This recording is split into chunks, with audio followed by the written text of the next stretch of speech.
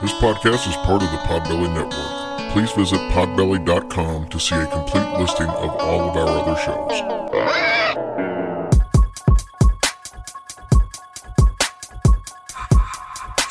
It's about to be a fun ride. Follow along, watch as we slide. Paranormal just hit the lights. Goosebumps all through the night. Mixing just a little bit of twain. That girl sure can't do a thing. Together, hillbillies go insane. Laugh so hard it'll hurt your brain. Podcast you won't ever change. These two here, they got the recipe. Sit on back and listen in to some of our darkest mysteries, eh? Welcome to Hillbilly Horror Stories. And now here's your hosts, Jerry and Tracy Polly, and their dog Ninja. Can you laugh at anything? We like to laugh at everything. Here at the Thunder Rooster Podcast, we dive into the paranormal and conspiracies all through the lens of comedy and curiosity. And we end it on a hard laugh with our 3 shots of funny. New episodes drop every Tuesday morning on thunderrooster.com or wherever you get your podcast. We highly suggest watching episodes on YouTube due to heavy visual content. Roosters out. Hey guys, welcome to episode 241 of Hillbilly Horror Stories. I'm Jerry. And I'm Tracy. Tracy, we have all kinds of fun stuff to get to later, a bunch of show updates and stuff that we'll get to after we get through with the main portion of the show. We have a special guest tonight, author Drew Beeson. And it's been a long time since I've been this excited about an interview we did. But this guy is high energy, and we talk about all kinds of stuff. Can't wait for him. First, we want to thank all of our military and civil servants all over the world, no matter which country you represent. Thanks to all of you for what you do. Absolutely. You guys, we want to thank you for keeping us safe, protecting us. I know it's so hard to be away from your families, but we love you, and we pray for you guys every day. And anything anybody else does, nurses, doctors, all that fun stuff, ambulance drivers, you guys try to make it a point when you see one just to thank them, and you would be really surprised how surprised they are that somebody did that. That's happened to me a couple times this week. One guy, I said, thank you for your service. He goes, wait, what? Oh my gosh, thank you. You're so welcome. I mean, he was so sincere, but almost at the same time, he was like surprised that anybody. Yeah. It's a lost art that people just don't do it as much as they used to. Yeah, but we're keeping you guys in our prayers, and we love you guys very much. Also, we want to make sure that people realize that times are tough right now for a lot of people, and if you're struggling, you can give us a call. You can send us a message. You can join the group, Hillbilly Horror Stories, on Facebook. And make sure that if you do that, it is the group and not the fan page, because somebody sent us a message on the fan page, which is fine, but we don't always see those as much, and nobody else is going to see it but us. Right. So make sure you go to the Hillbilly Horror Stories group. That's where you want to sign up to be able to get, some emotional support and everything. Of course. But like I got a call at 5:30 in the morning the other day from somebody who just needed to talk, and we talked for 2 hours. Yep. I mean, it's just... we're here if we need to be here, and we've got 5,000 other people in the group that want to be there. And we appreciate you guys so much for reaching out and for the group to respond back to whoever needs to hear that. Also, if you do not want to do that, if you want to be anonymous as well, you can call the 800 number at 273-8255, or you can send a text at 741-741. We love you guys, and we're always here for you. And also remember that we have partnered up with Talkspace.com. Yes, of course. So if you want a little more professional setup out there, go to Talkspace.com, put in Hillbilly, and you'll get some discounts off of their services there too. Oh, perfect. As usual, the show is brought to you by Oyukateco Hot Sauce, #1 habanero-based hot sauce in the United States. Go get you some at the major grocery stores, or go to Oyukateco.com. Put in Hillbilly Horror and get 10% off of your order. Yeah. All right, Tracy, are you ready to jump into this one? I'm ready, doll. Well, I'm just going to get into it. I'm not going to explain it. Okay, that sounds There'll good. be explaining to go into it, but so we've done a few stories in the last 3 or 4 weeks that were a little lighter on the history side and really heavy on the paranormal. Mm-hmm. And this one is probably going to be a little more opposite. It's going to be more history and some paranormal. And it's mainly because the paranormal part of this one is kind of hard to come by. I had to look at a lot of different places to get what I do have. And I also think that what's cool about this story is I don't think you're going to see a whole lot of talk about this one on other paranormal shows. Okay, I think this is, it does have a history, and there's going to be people out there, no doubt, that have heard of it, especially if you live in Florida, but I don't think it's one that a lot of people are covering. All right, so tonight we're going to learn about the Desert Inn located in Yeehaw Junction, Florida. Now, I want to live there. It don't get sound any more hillbilly than that, does it? No. Yeehaw Junction. I love it. So I've got plenty of paranormal stories from here, but like I said, it was kind of hard to go by, and hopefully that you enjoy the entire story, history, and all, because it does have a cool history to it. So we're going to jump right in this because I found this place extremely fascinating. Mm-hmm. I was watching a news report a few days ago, and they were talking about how many people are moving to Florida in recent months. And some of the reasons, obviously, was for the weather, some for the fact that they don't have a state tax, and some just because they've got some family there. And that's going to be the case with Beverly Zychek. She came to Florida in 1986 to visit her parents. Her parents, George and Stephanie Zychek, they owned the Desert Inn at the time. So she eventually, after staying there for a little bit and really liking the area, she decided to just move down there. And she decided the next year to take over and let her parents retire, and she took over the Desert Inn. Oh, well, that's really nice. Did she live there, or did she live in her own house? No, she lived in her own house. Okay. I just thought maybe she might have just set up in there or something. And Yeehaw Junction, it's about an hour or so south of Orlando, but it's like in the, kind of in the middle central part of Florida. Mm-hmm. It's not, close to the beaches or any of that stuff. I mean, you're only an hour and a half, 2 hours away from beaches, but I mean, it's not some place where most people move to get the palm trees and stuff. I mean, in most cases, if you're looking around, you wouldn't even realize you were probably in Florida. Oh, no kidding. Yeah, it's a lot of cattle pasture and a lot of just regular trees. It's not the fancy resort style plants and stuff that you would expect to see in Florida, when that's the image that most people think of, is the beaches and stuff like that. So anyway, so Beverly takes over, and she learned a lot of the history of the Desert Inn by getting to know the customers, many of whom had been coming there since way before her parents even owned the place. Oh, that's really nice. Beverly made it a point to greet everybody that walked through the doors, and she encouraged them to sign a register and to have long conversations with her. And she knows what to do. That's exactly right. This is how she learned about the inn and the surrounding area. Now, the more she learned, the more fascinated she became. So let's discuss some things that she would have learned from her patrons. Most of the inn was built in the late 1880s. This part of Florida, like I said, is mostly farmland, and it's the heart of cattle country.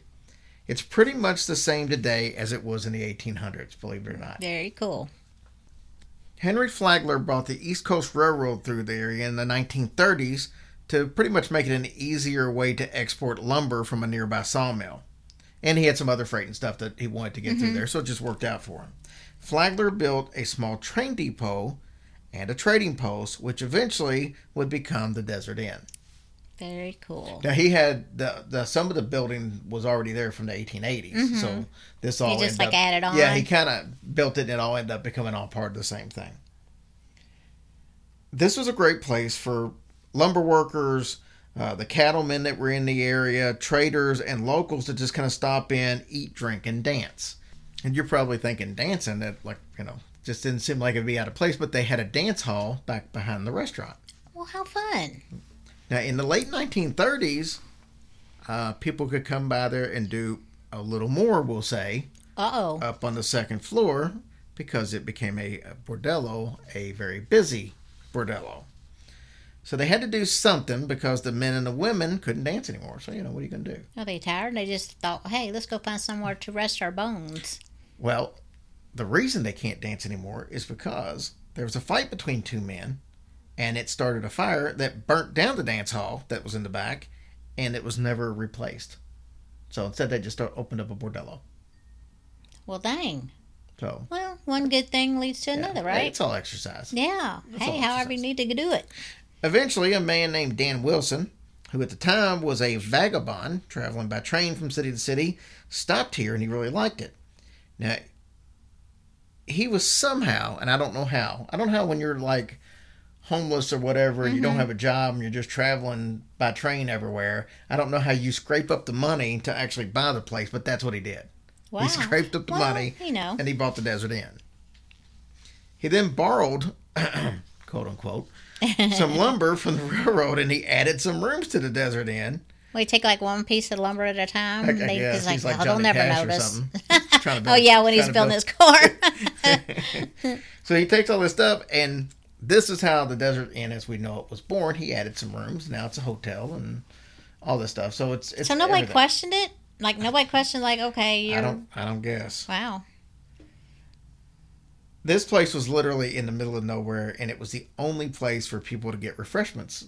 So, therefore, they got a lot of business from the travelers that were coming through the area, like I said, the lumbermen, cattlemen, and they even got some Seminole Native Americans come through there because they were very prevalent in the area at the time.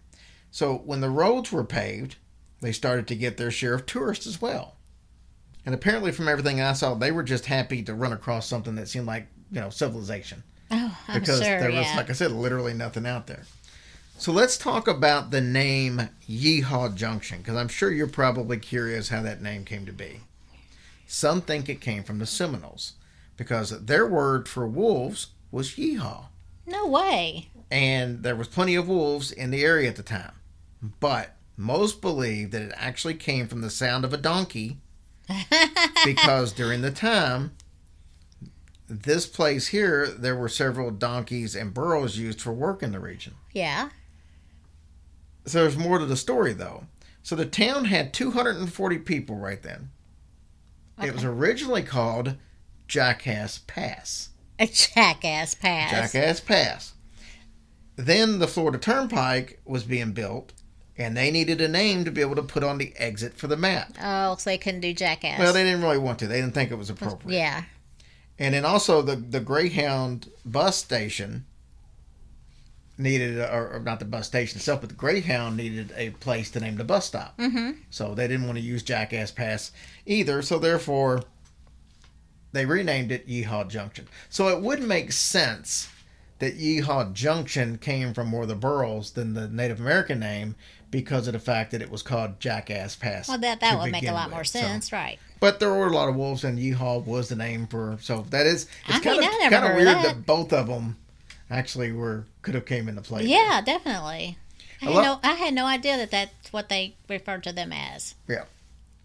Well, just the obviously the Seminole tribe. Then there could have been different things by different tribes. A lot of the locals still call it Jackass Pass, and if you actually go by the place, there's a big mural right on the front that says the Desert Inn that says Jackass Pass with a big picture of a jackass yeehawing. The inn is located at the intersection of Florida State Road 60 and US 441, and it's only a few miles off of the exit, so you could go get there definitely. pretty quick. You could go check that out easy.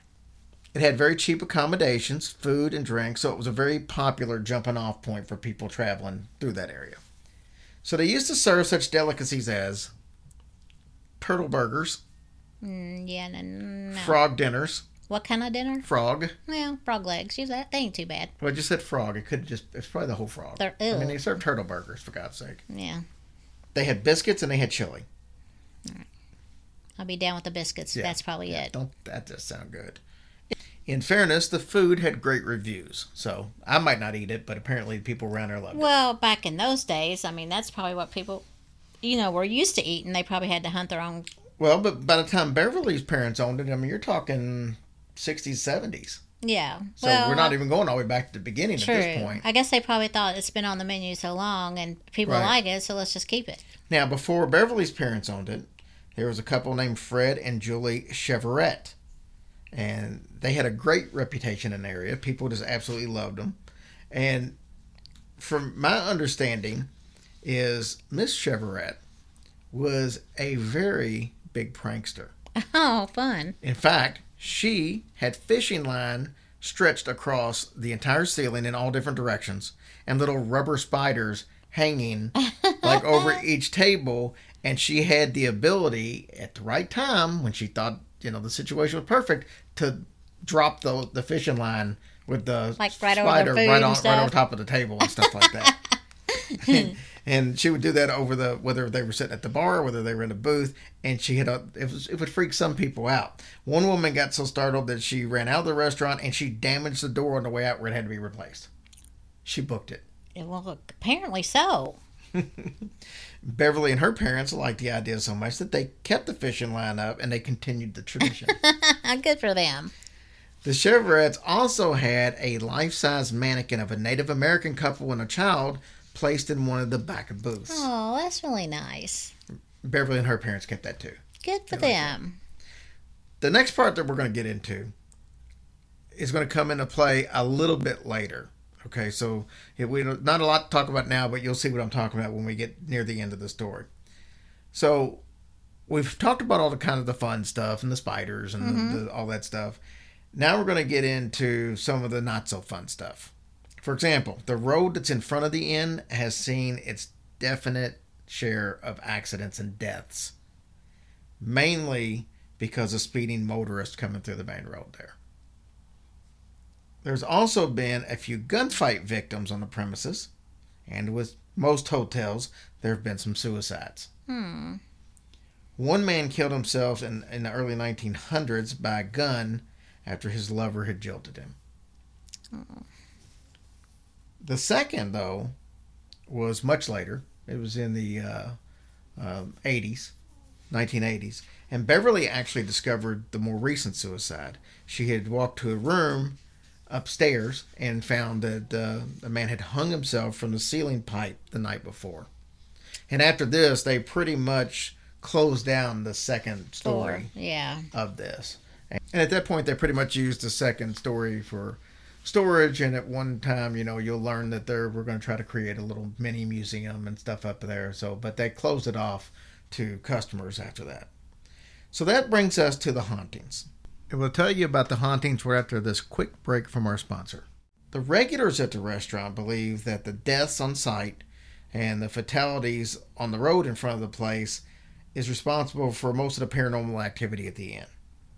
Beverly closed off the entire upstairs, like we said, but there's only one way up there, and that's through a door that is obviously on the ground level. So it's locked constantly, and the only one that has the keys is Beverly and her employees. So to get to the upstairs, you have to go through that door. There's no other entrance. There were times when they would be in the restaurants, and they could hear the locked doors opening and closing. The locked doors were opening and closing? Yes. So you said, though, they kept supplies up there, right? Yeah, but the doors was locked down on the bottom, so nobody could have been up there. Okay. Sometimes they would hear whispers coming from the unoccupied rooms. Footsteps could be heard walking around upstairs, even when the door to the bottom was completely locked. So nobody's out there. Objects in the room upstairs have been known to move from one side of the room to the others when no one had been up there for days and sometimes weeks. Wow.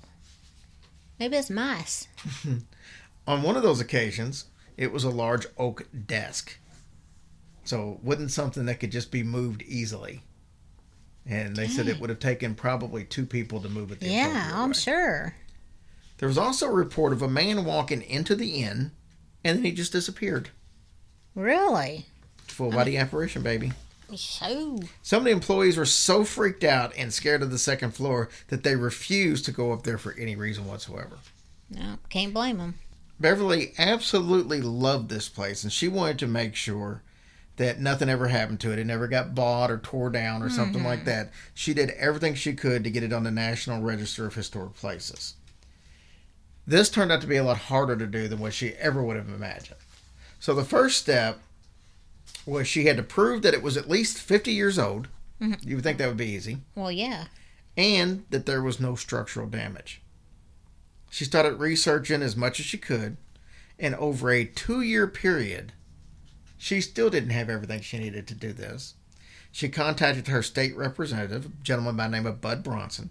Now, he put her in touch with some people at Tallahassee who could help her, and in 1994, the Desert Inn in Yeehaw Junction was listed on the National Register of Historic Places. Well, good. I wonder why it's just so hard to get that done. Well, I mean, I guess because there are consequences. When you've got a home on there, there's all kinds of things that happen. Like, I know most cases, if somebody goes to fix it up, they have to do it to specific specs to make it exactly like it was. They can't just change stuff, and they can't tear down parts of it. So because there's going to be so many rules and stipulations on it, then I imagine they just got to make sure they got all their bases covered. Right. Oh, well, that makes sense. Here's a fun fact. The Desert Inn did not have full-service water or electricity until 1978. You're kidding. Nope. Well, I mean, what was the reason for that, I wonder? I don't know. But I guess it just wasn't equipped and people just didn't put the money into it. So I wonder how big of a hassle that was. I don't know. Because there's not a lot around there to run it from. Right. Well, yeah. And that's probably why it took so long to begin with. I mean, even if you look at this place today, there's like nothing close to it. So that would cost a lot of extra money to... It would have cost a lot. It may not have been available until they started, building more stuff out there. Beverly eventually retired, and the inn would eventually wind up in the ownership of the Osceola County Historical Society, who was running it until it closed the Desert Inn in June of 2018. Oh, I wonder why it closed. Well, I imagine it just wasn't making any money. Oh, but there's more that's problems. That's a pretty long time. Uh-oh, what? December 22nd of the following year, 2019, a semi-truck ran off the road and crashed into the side of the Desert Inn. The roof of the building collapsed on top of the trailer, and wait till you see these pictures. I mean, it literally just went straight in. Oh, my gosh. Well, at least that saved some money on demolition, I reckon. Well, but they couldn't. They couldn't because it's a National Historic Site. That's very true. Fortunately, a few weeks earlier, some valuable artifacts had been removed from that part of the Desert Inn. So just by Can you imagine? Of all things, you say that's the only thing out there, and they had to pick that place to run into. Yeah. He had a whole field he could run into, and he ran into that. He says, the driver said that for some reason it was really dark, and he couldn't see, and he didn't even realize he had ran off the road until he hit the building and went under the building.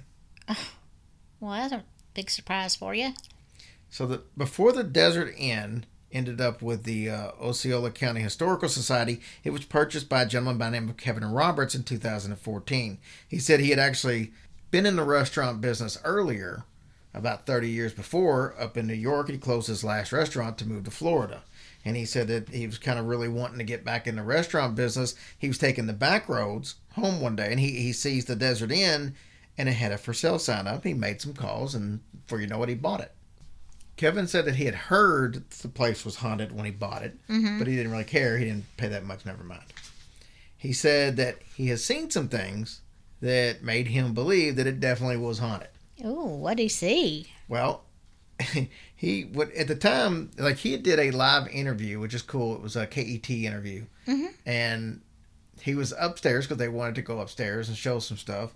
And he said he had only been upstairs once, and when he was up there, there was this picture hanging on the wall. Now think about a picture just hanging the correct way. Yeah. He said as he walked closer to it, it made itself crooked towards him, like it just turned toward him. So now it's at an angle. And he said it really freaked him out, and he's refused to go back upstairs until that interview when they asked him to go upstairs, and he said he was kind of freaked out the whole time he was up there. I bet. He said that there were several different things that he couldn't explain happened, but he did stop short of saying it was from a ghost. But so not only the eyes moved, the whole dang picture did. Yeah, apparently. Rooms 5 and 6 there are supposedly haunted. This literally, too, is like your typical cheap little motel, just a single little outside entrances. You know what I'm saying? It's a really cheap looking setup. But rooms 5 and 6 are supposedly the two most haunted rooms. And the story for room 6 is that a man in the late 1970s or 80s, he fell asleep with a lit cigarette. He caught the mattress on fire and he died there in the blaze. Oh, my gosh. In room number 5, a lady checked in on a Friday. The hotel staff hadn't been able to get in to clean the room, and on that Monday they did a welfare check and found out that she had killed herself. She had shot herself in the head, which is very unusual. Women typically do not shoot themselves in the head. Yeah. Oh, how horrible.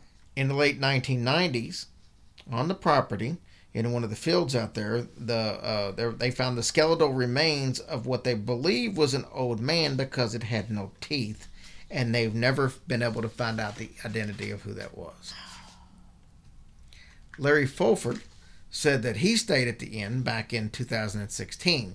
He said that he and another friend were staying in room 11. They only paid $40 for the night, and he said it was more like a Bible camp room that hadn't been updated in 30 years. That's what $40 will get you. Right. He and his girlfriend were sitting down. They were playing cards, and they heard a jingle near the door. They look over at the door, and they see that the chain lock was swaying back and forth. Not like somebody was trying to enter, but like maybe you picked up the lock and started to lock it, but you missed the hole and it just swung back and forth. He said that's what it looked like. Yikes. He said that they were the only ones staying at the hotel that night, other than the bartender, who had actually had a room a few doors down from theirs. Then in 2012, the manager of the restaurant at the time said that she definitely believed that the ghosts were there. She believed in the ghost stories. She wasn't afraid of them. She just thought that they just added to the charm of the hotel. See, I would have a problem staying at a hotel if I was the only guest. Don't that kind of freak you out a little bit? It would freak me out more if it was an inside hotel. Like when we were at the Lowe Hotel in Point Pleasant, if you remember, they closed down at a certain time. Mm-hmm. And the same thing at the Talbot. Mm-hmm. And they just give you a key. You've got a key to be able to get back in the door if you need to. And so you can come and go as you want, but nobody can just walk in off the street. And that would be a little different than a situation like this, where everybody's just got an outside entrance and you just come and go, because it really wouldn't make a difference if anybody's there or not. But the Lemp Mansion, we've had, I think it was David Flores was here. He said he stayed at the Lemp Mansion, and he was the only guest. Yes, that's right. He was the only guest, so he could just wander around the whole place, but it was all inside. And, like I said, some of the places we've been. But, yeah, I think it would be freaky to be at one of those type places more than just a regular motel that you can come and go as the only guest. Right. I agree. So what do you think about the suicides on the property, the fatalities out front? Do you think that would cause a place to be haunted? Well, I mean, I could see that, especially the suicides. And, I mean, as far as the wrecks and stuff, I mean, was it in a curve? I mean, why would there be so many wrecks there? It's what's odd about it from what I saw, and there could be a curve somewhere around there, but it looks like it's pretty much a straightaway there. Mm-hmm. I think maybe it's just poor lighting, and like I said, it's kind of like in way the out in the country, in the middle of nowhere. So nothing's really lit up. But that is a main highway. Now, after the truck, this is kind of funny, but after the truck ran into it, they did say that if they, the money was there, they had to evaluate the situation to see how they would move forward with refixing it. Okay. Mm-hmm. So this was 2019. So we're looking at a little over a year ago. They put up a fence. They moved some big debris out, and obviously they moved the truck, and then they put up a fence around the front of it, like a construction type fence to keep people away, which really does no good because the whole side is still wide open. Yeah. But anyway, they put that up, but there's not been anything else done to it since. I saw some video from somebody that was out there a month ago. And, I mean, it's exactly the same as it was. But why wouldn't they just... What? I mean, they might not have they might not have the money to be able to fix it up. It's my guess. That's true, but that's just a whole waste of time. But if you look at the place now, I mean, you could see all the damage is still done, and they've done nothing to even try to work on that. Some of that could have been done, I'm sure. Yeah. Well. And the thing's got a big enough reputation and enough people who thought highly of it where they could probably collect enough money. That's what I was thinking. If so many people over all those years loved this place, you would think that they would jump in and say, hey, we got to rebuild or we need to do something here. Because that was it. There wasn't anything else. Mm-hmm. So, And they were trying to make a museum. Well, I think they did for a while. But like up in the upstairs, there was what they called the bordello room, which they kept most of that the same. It was still the same as back when it was a bordello. Now that would be cool to see. And so it had some of the same furniture and all that stuff. But like when you walked into, they had one room that was it was like a sitting room, but it was very small. I mean, it didn't seem much bigger than a bedroom, a regular bedroom. And they had all the furniture and stuff set in, and this is where people would, get acquainted with their soon to be, special interest. I'm sure a lot of that was a mess, though. I mean, when the truck ran into... No, I don't think that affected... I think the truck hit over on a different part that really didn't affect any of that. Oh, really? I think the rooms and stuff really wouldn't have been affected. So, and then, but they had that one, and then they had a bedroom that had been completely restored. So it was 2 rooms side by side where you would be able to see what it was like back when it was a bordello. And they were trying to make like a little mini museum out of it. Yeah. But... Well, I hope they can fix it and do, It's just a shame that something's been there that many years and it's just like hanging there, not getting anything done to it. So... Right. I mean, do something or get off the pot. You know what I'm saying? All right, Tracy, we're going to take a quick break from our sponsor, and we'll come back and tell you all this exciting stuff going on with the new shows that got set up, and you'll get to hear this exciting interview with Drew Beeson. Sounds great, babe. All right, Tracy, so I know you're getting ready to read all that stuff. Before you do, a little quick housekeeping. We now have, I think, 5 shows set up. We've got St. Augustine in September 18th. That one is selling way quicker than we thought. There's only 60 tickets available. We've already sold 18 of them. Oh, no, that's so amazing. Thank you guys so much for doing that. And on top of that, Diane from History Goes Bump has got it worked out. I don't want to give all the details yet because it literally just happened last night. I want to make sure that I'm right. But she's got it set up from like 11 to 1 to be able to do not a tour, but an investigation of the St. Augustine Lighthouse with just us. Oh, dang, how fun. Yes. And I think it's going to be like $45 for, and that's pretty awesome. To be able to investigate one of the most haunted places in the United States all to ourselves for like $45. Wow. Because I think it was $60 for us for the Sally House. So I mean, this is even cheaper than that. Yeah. So anyways, I'll let you know the complete details when we know that. All the shows we talk about, hillbillyhorrorstories.com, go to the show feed and it'll be there, the live show feed. And when we get all this set up, it'll be something that Diane's going to be handling the tour herself. And I'll make sure you get all that information there. But then we also, right after that, we set up October 12th, which is a Tuesday. Tracy and I are doing like a little small private show at a nice little restaurant.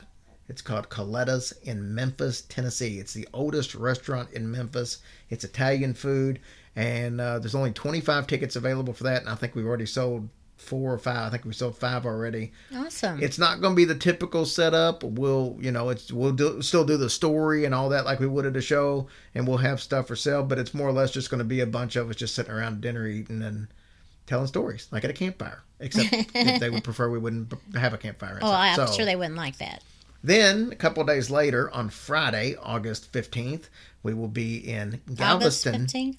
Huh? You said August. Oh, I meant October. Okay. October 15th, we will be in Galveston, for which Justin Rimmel will be with us. Awesome. And we're going to have fun there. Another one that has, I think, 75 tickets. We've already sold 11 or 12 of those. Even though these things are months away, people are jumping on them. Thank you all so much. Yes.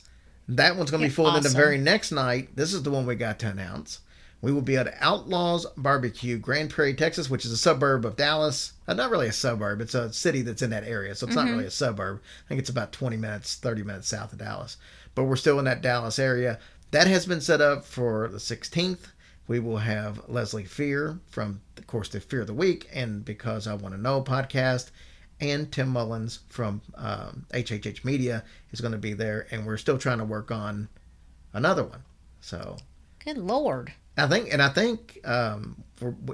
Drew Beeson, the guest that we're getting ready to hear from a little bit, he may be at the Galveston show. He lives in the area, so if he can swing it, he's going to come by there. Perfect. So that'd be cool too. But anyway, that's what we got set up, and then we got Bobby Mackey's the October 24th, and that one Bobby Mackey is supposed to make an appearance. Yes, we're excited about that. And we've sold 9 or 10 of those tickets already. Yeah, you guys are amazing, like truly. Yes. We're so excited, and we cannot wait for these shows. All right, Tracy, what do you got right now with the iTunes and the... Alrighty, we had a lot of really great reviews this week. Thank you guys so much.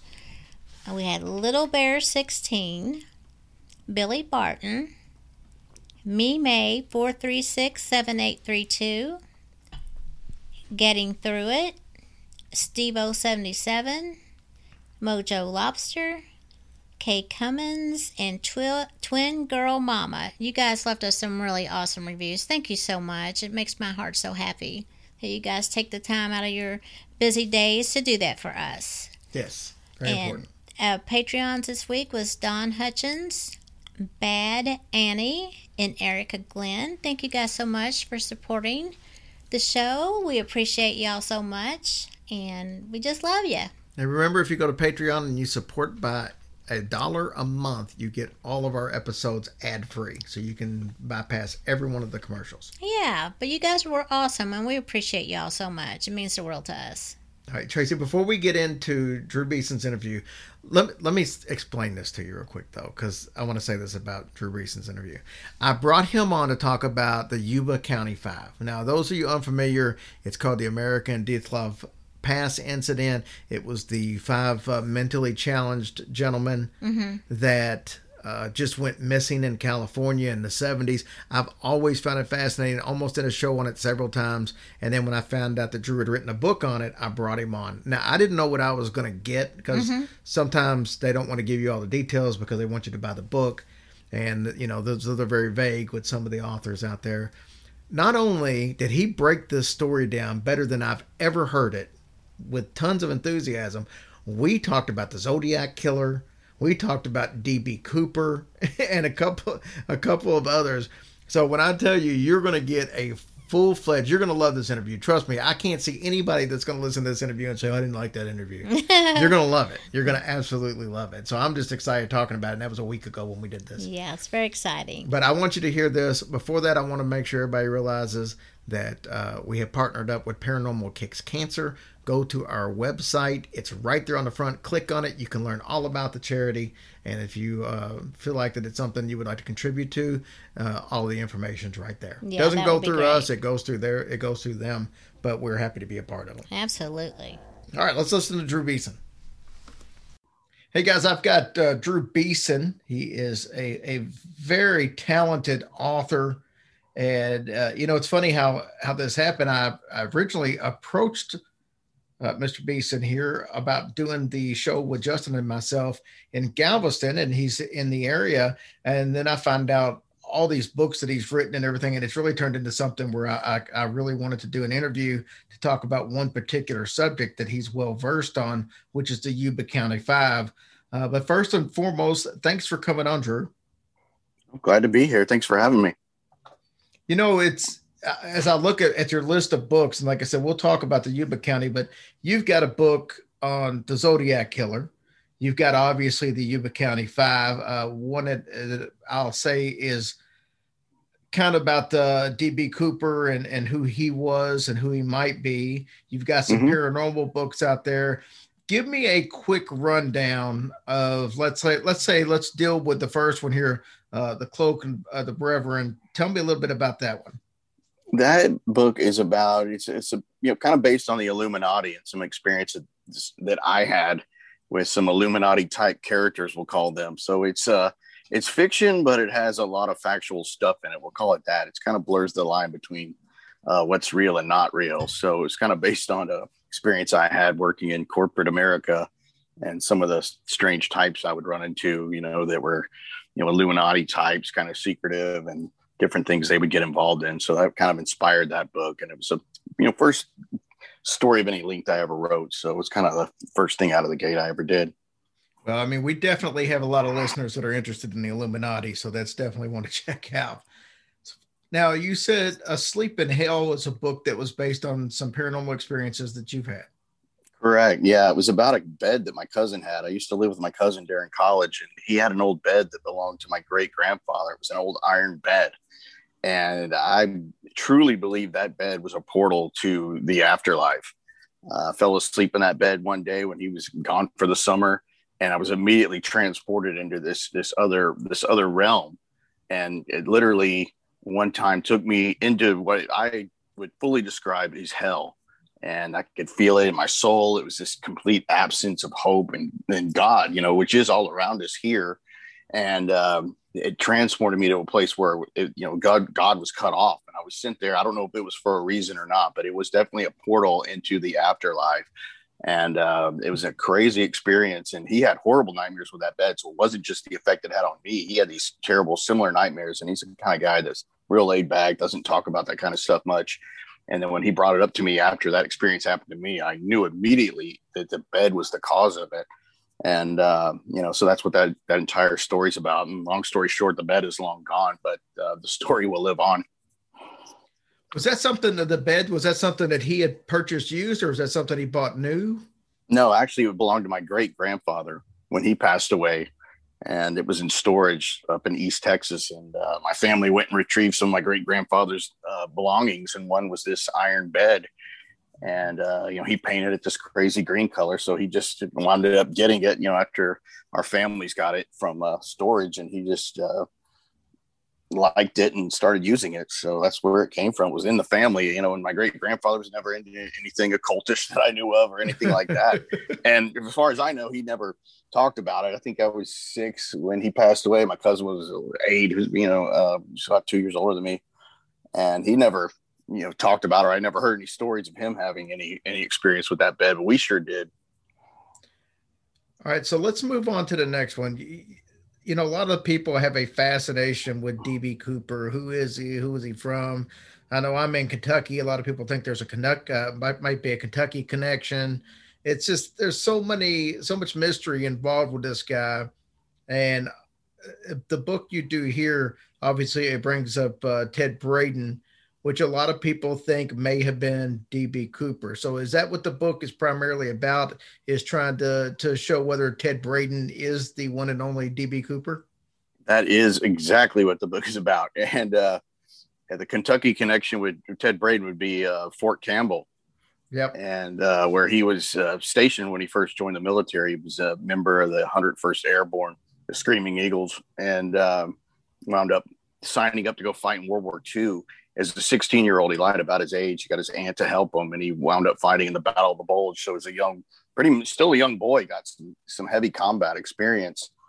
And what the military turned Ted Braden into was a super soldier, a true super soldier.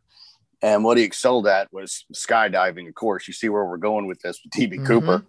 And I would present that he's probably the best skydiver that ever lived. I mean, he won every competition he ever entered in. He was in a military jumping team called the Golden Arrows, and they would do parachuting competitions around Europe. And he won most of the ones he ever joined. And he was Stars and Stripes magazine, the European one. And they had pictures of him doing all the different positions. He was just excelled at skydiving. He taught it for a while, and he was pretty much in the military for most of his career on and off. And where he comes into to just being a good fit for D.B. Cooper, I actually read about Ted Braden on a D.B. Cooper message board. And a guy named Bruce Smith was talking about him. And I know Bruce pretty well now. And Bruce is like the grand poobah of all things D.B. Cooper. He wrote a book called D.B. Cooper and the FBI. But him and another gentleman on that message board that went by the name Snowman were talking about Ted Braden. And they were, and his possibility of maybe being D.B. Cooper. And I just said, I've got to know more about this guy, because they were just talking about, literally, this guy was described as having balls of steel. And he wound up going to Vietnam in 1965, and he was in the most elite special forces group that's called MACV-SOG, and that stands for Materials Assistance Command Vietnam Studies and Observations Group. That's a really benign sounding name for the dudes that did the really nasty stuff. I mean, they were the black ops. They were the black ops guys, so they didn't want people to know who they were. And when you joined to be a member of MACV-SOG, they would tell you, they would put you into a briefing, say, you never tell anybody what you learn here. You don't tell your girlfriend, you don't tell your wife. In fact, you're on a 20-year moratorium or something where you cannot ever mention to anyone for 20 years what that or what they've taught you in this group. So very elite. And at the time he joined, it was 100% casualty rate. I think it was they had the most casualties inflicted on that particular unit than any other unit, but they also had the far most kills of any other group in Vietnam. They were just that good. They did wiretaps. They would go into Laos a lot, which we weren't supposed to be there because of the Geneva Accords. So these guys were used to the really gritty stuff. And of course, jumping out of airplanes in the middle of the night into really hostile stuff. So who better to be trained than a guy like that to be DB Cooper, because the DB Cooper jump was pretty risky. You know, of course, it was at night, the weather was bad, and most importantly, you had to know that you could jump out of a 727. That had never been done before. No one had ever hijacked an airplane, demanded a ransom, and using a briefcase bomb. That was brand new. No one had ever thought about that. And that's the thing about Ted Braden. The guy was literally he had a really high IQ. And we know that because when he was in the military, he had a GT score of 150. And I think that, you know, extrapolating that out to IQ puts his IQ in a really high range. And it just this really smart guy that was just, he had zero fear of death. He would like to push the limits. That's why he loved being in Vietnam, because he could pull the ripcord literally right below 1,000 feet, which is death for most people. But Ted Braden could do that.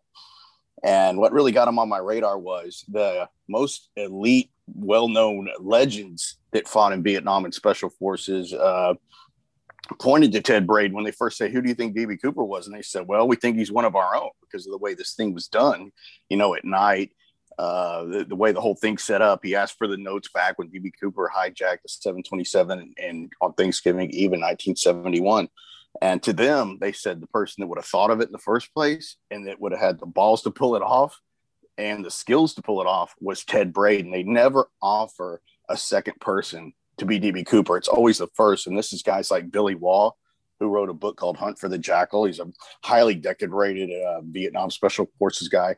Another guy named Major John Plaster also said he believed that Ted Braden was DB Cooper. So when I read that, I was just locked into this guy. So I went on a mission to find out everything I could about him. And the more I found out, the more he fit the mold of DB Cooper. Yeah, it's definitely a fascinating scenario there with everything that Braden knew and everything that coordinated to what DB Cooper did. It's very odd, but it does seem like those puzzle pieces fit together. Yeah, they really do. And you have to know that DB Cooper knew more about the 727 than the pilots did. Because when DB Cooper hijacked that plane, it was on he hijacked it in Portland going into Seattle. And when, you know, of course, he gave the note and started hijacking it after it took off from Seattle on its way to Portland. Oh, no, sorry, from Portland going to Seattle. And when they landed on the ground, you know, after they brought the ransom on board, he wanted the plane to take off with the aft stair because that particular Boeing 727 had a rare aft stair where, you know, people could depart it if they wanted to. And Ted Braden would have known, or DB Cooper definitely knew that plane could take off with that aft stair down. And the pilots didn't even know that. And DB Cooper actually got into an argument with the pilots over that, saying, "No, you're going to take off with that stair down." They said, "No, we're not. That can't be done." And DB Cooper finally relented and let him put the aft stair up. So, of course, after the plane took off again from Seattle, they had to drop the stair down for him to jump out of it. But he knew more about that plane than the pilots. And the only people that would have known that are people that were in special forces in Vietnam, because that was being done over there and over places like Cambodia, because you wouldn't be, you know, paying much attention to a jumbo jet going, you know, aboard. You would never expect anyone would jump out of that at the time. It was something brand new to jump out of a jumbo jet. So that's something that Braden would have known. If he didn't do it himself, he would have still known people back in Vietnam that had that special knowledge, because it was pretty top secret to know that you could jump out of a 727 back then. And he definitely would have had that. And another thing that Braden had going for him is he's a dead ringer for that DB Cooper sketch. He really is. I got a photograph from his nephew who was in Scotland at the time that I ran him down, and it took some work to find him. And he sent a photograph of Braden to me that was taken in 1975. Now, this was about 4 years after the hijacking. And he's just a dead ringer for DB Cooper. He's got really dark skin. Now, he was a Caucasian man, but he had really dark skin. And I don't know if that was from being in Vietnam for so long and being, you know, in the military. He was also a mercenary fighter in the Congo after Vietnam. But that's one description of every eyewitness that said that was on the plane that DB Cooper hijacked, said if they could remember him again. And the people that answered yes to that question said he had dark skin, or he was swarthy is the word they used back then in 1971. He was swarthy, and Ted Braden was definitely swarthy, had a swarthy complexion. So he had everything going for him. All right, so let's jump to, I'm going to guess, I'm just speculating here, that this is probably your most popular book, but it's Sighting In on the Zodiac Killer. there has always been extreme interest in the Zodiac Killer, and you're obviously looking at it from your viewpoint on here and doing some research. What are your thoughts when it comes to true crime in general? Where does the Zodiac Killer rank in those? Number one? Yeah, for me. I mean, I'm a little biased, but yeah, number one. I mean, I think it is the number one unsolved American case. I mean, if you talk about globally or anything like that, people think of Jack the Ripper, and it's kind of natural to move into different ones. The Zodiac's definitely top 10 worldwide, but I would say, as far as American unsolved cases, it's number one in my opinion. I mean, you have things like JonBenet Ramsey, cases like that are really popular.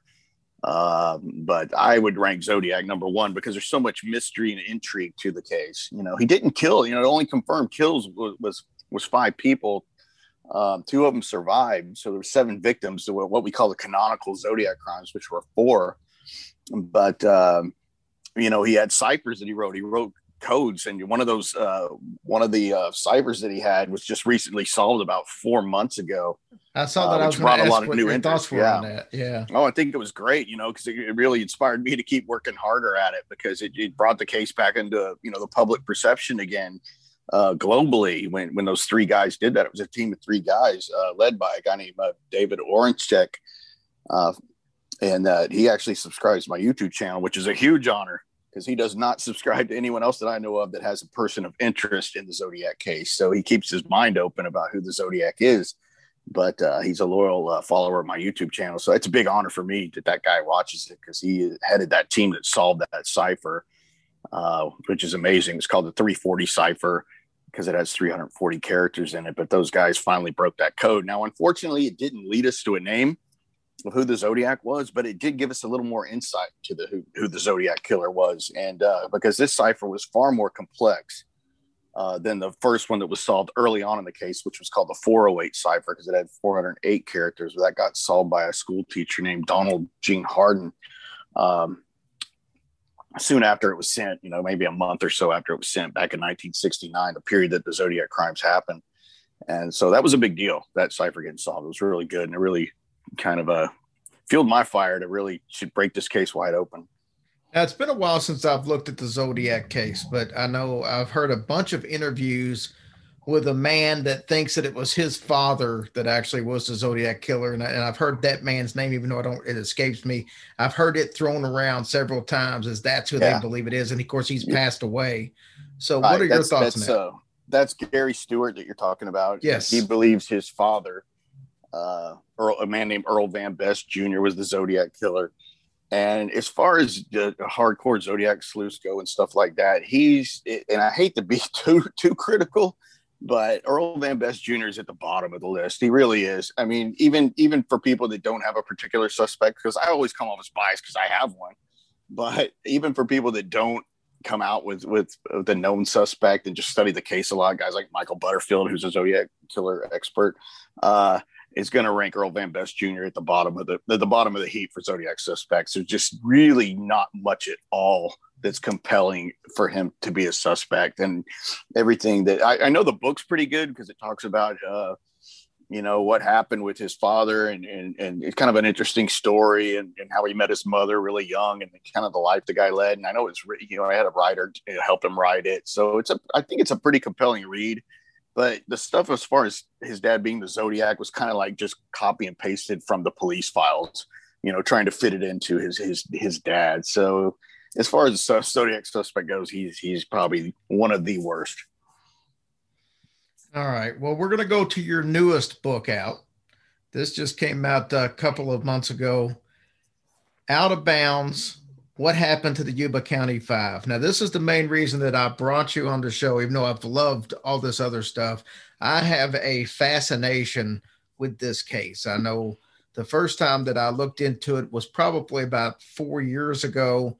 I've said 1,000 different times I was going to do an episode on this show on it, and I just never really felt like I could do it justice from the information I was getting. One of my favorite all-time mysteries was Dyatlov Pass, or depending on how you pronounce it. Dyatlov, or however everybody pronounces it different. Dyatlov. Yeah, Dyatlov is the most common. I've always called it Dyatlov because that's what I do is mispronounce stuff. But I've heard this always called, the American Dyatlov Pass incident because of all the strange, different characteristics of it.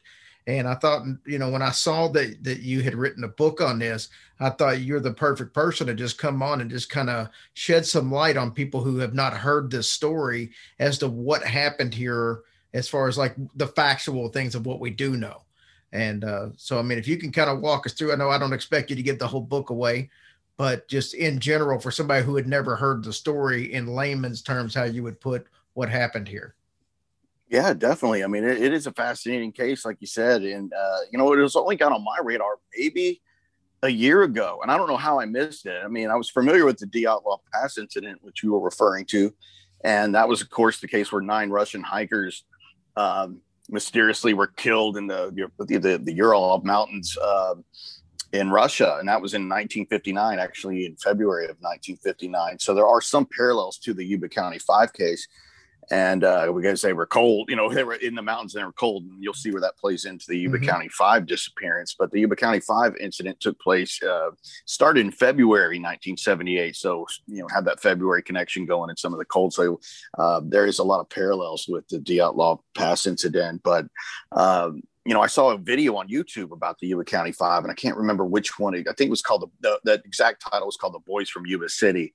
And I think it was an English guy. Some of these guys in England just spend so much time making these documentaries and stuff on YouTube that are great. I have a little video on it, but these guys really do a great job, and they'd have a lot of subscribers, and they'll do, one-offs of these type of cases. But I watched that and I was fascinated with it. I just had to know more, and I was shocked that no one's ever written a book about this case.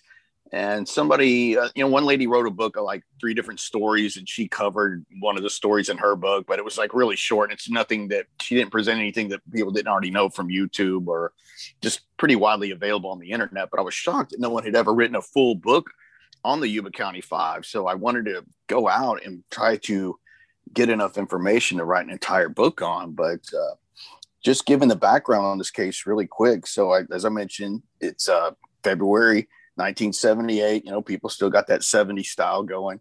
And this involves 5 friends. That's where you get the Yuba County 5 for. And Yuba County is in California, by the way. A lot of people always ask where that is. And there is a Yuba City in Yuba County, California. But these guys were actually from a town called Marysville that was in Yuba County. And a couple of them were from a town called Olivehurst, which is just outside of Marysville. So for all intents and purposes, they were from Marysville. But anyway, 4 of these guys had developmental disabilities. Now, that's how they all came to know each other. They were going to a vocational program called the Gateway Projects, and that was based in Yuba City. And, these guys were, they were slow learners.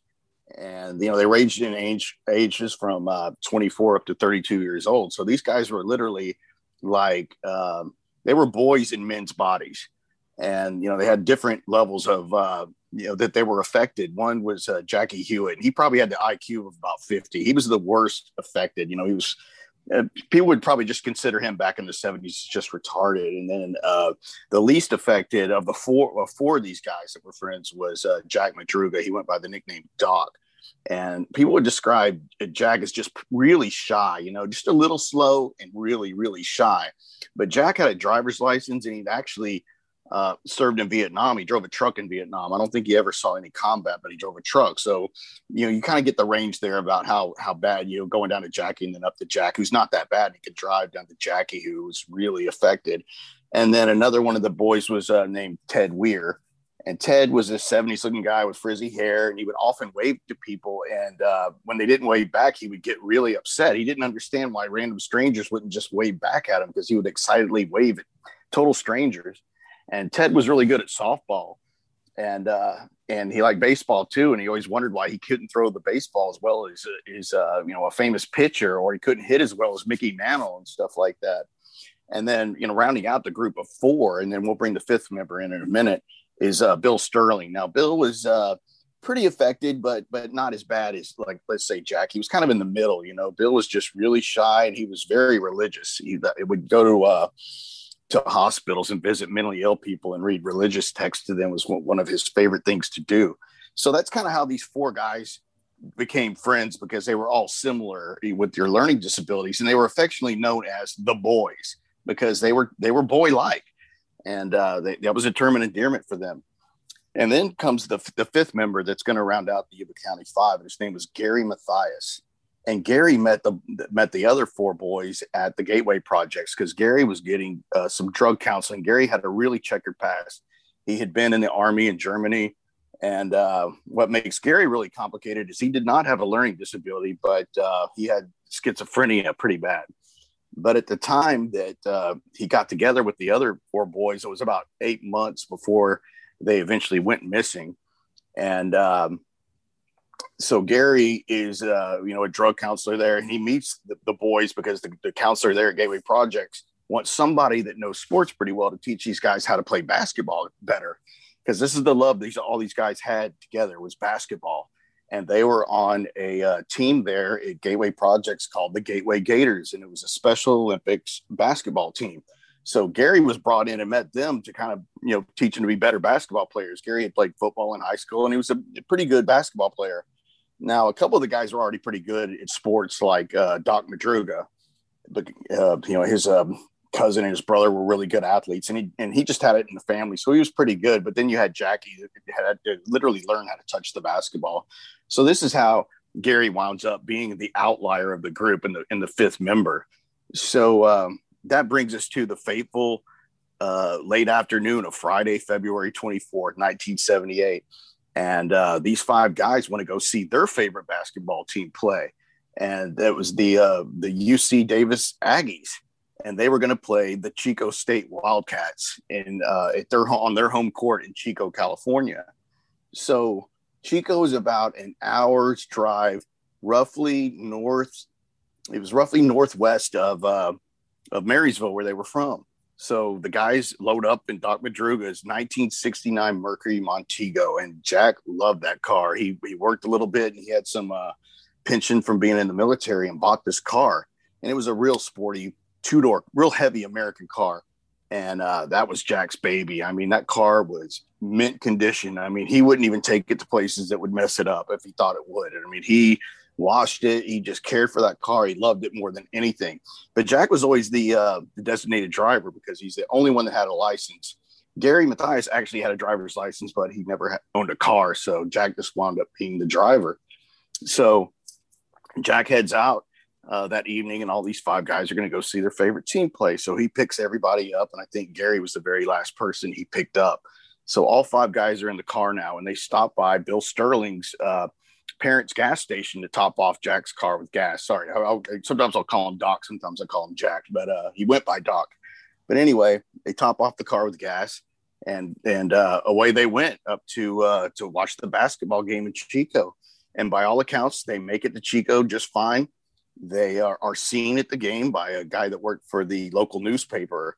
I think it was a Chico Enterprise newspaper. Remembered seeing them, and their team won. The UC Davis Aggies won. So all the boys are in high spirits. All five of them getting to see that a rare road win for their basketball team.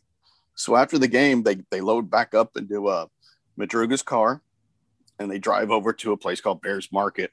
It was just a couple blocks away from the stadium where the game was held, and they bought some snacks and some drinks, some milk, and some just some things to eat for the hour trip home. So they load up in the car, and their families never see them again. Just an hour drive, they never show up. So it's sometime around 3 a.m, and I think it was Ted Weir's mother first makes a call over to Bill Sterling's mother and says, "Have you seen the boys? It should have been home, at least 2 or 3 hours ago. Have you seen them? They're really worried at this point because all these guys live at home, every one of them, even Gary Mathias." And she says, "No, I haven't seen them. I'm very worried." So all the families wind up communicating to each other and find out that none of them have shown up now. And then it becomes, 7 a.m. and they're in a panic at this point. Where are these guys? They should have been home. They're worried sick. And they really know something's wrong because that next Saturday is that the day they really went missing was Friday night. February 24th, but the next day on February 25th, they had a really important basketball game to play with their team, the Gateway Gators, and it was a Special Olympics championship game. And the winner of that game was going to go to Los Angeles and have this big trip. And there was a lot on the line, and they were all looking forward to playing in that game. They had all laid out their basketball uniforms the night before. And Gary Mathias kept telling his mom, "Hey, don't let me oversleep. We're going to the we're going to go see our team play Friday night, but don't do, I might be home a little." They were all really looking forward to it, all 5 of them. So the guys were supposed to meet up at about 9 a.m. that Saturday morning at a local store, and then they were going to drive to Sacramento to play in this big Special Olympics game. So when nobody showed up there at 9 a.m., it was full on panic because they knew something was very wrong for them not to meet up and go play in their game. So the police were called out, and they immediately started searching, and nothing turned up until the following Monday. I think that's February 27th. They located Jack Madruga's Berkeley Montego, and it was abandoned way up on a mountain road just outside of the Plumas National Forest. And this was way off track for them. They don't know why the car would have been up there.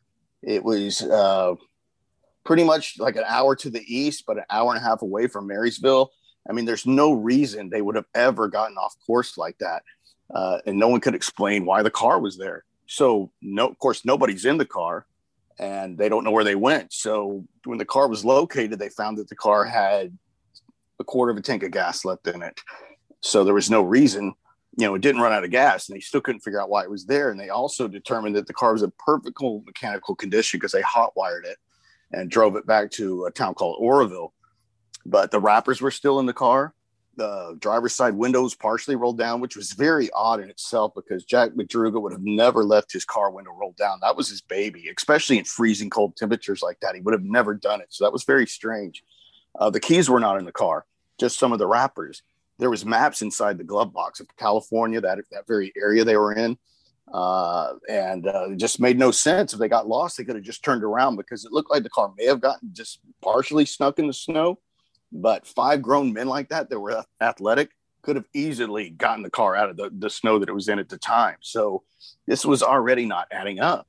So immediately the police start searching the entire area. Can't find anything. Nothing's turning up. They're going in a radius of where the car was found, and nothing's turning up. So, they have snowcats. They're going around. I mean, they're doing everything they can. People are hiking through the woods.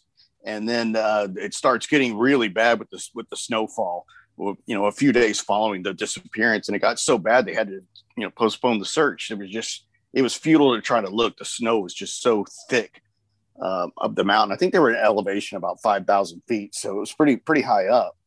And so no one can understand why they would have ever been there. Nothing makes sense. So they just keep looking and nothing's turning up. Well, it was starting to get media attention. It's getting in the newspapers at this point, especially locally around Chico and Yuba City and a town called Oroville. That whole area is hearing about this now because there's these 5 grown men that just went missing. Just fell off the face of the earth. No one knows why, where they went. And then a witness comes forward, and his name was Joe Shones.